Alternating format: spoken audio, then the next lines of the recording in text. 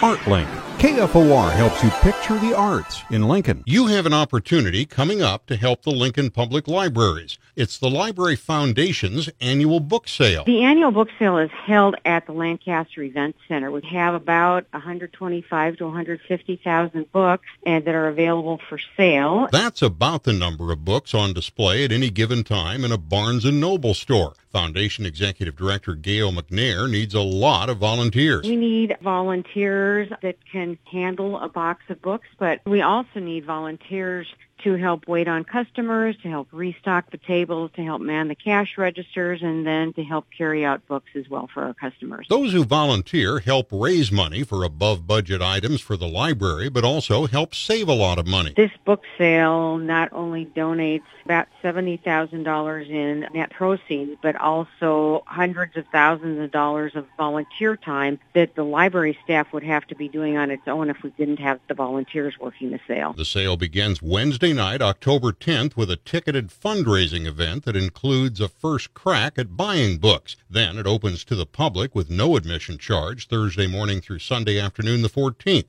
You can sign up to help or find the phone number to call for information at the Foundation's website, foundationforlcl.org.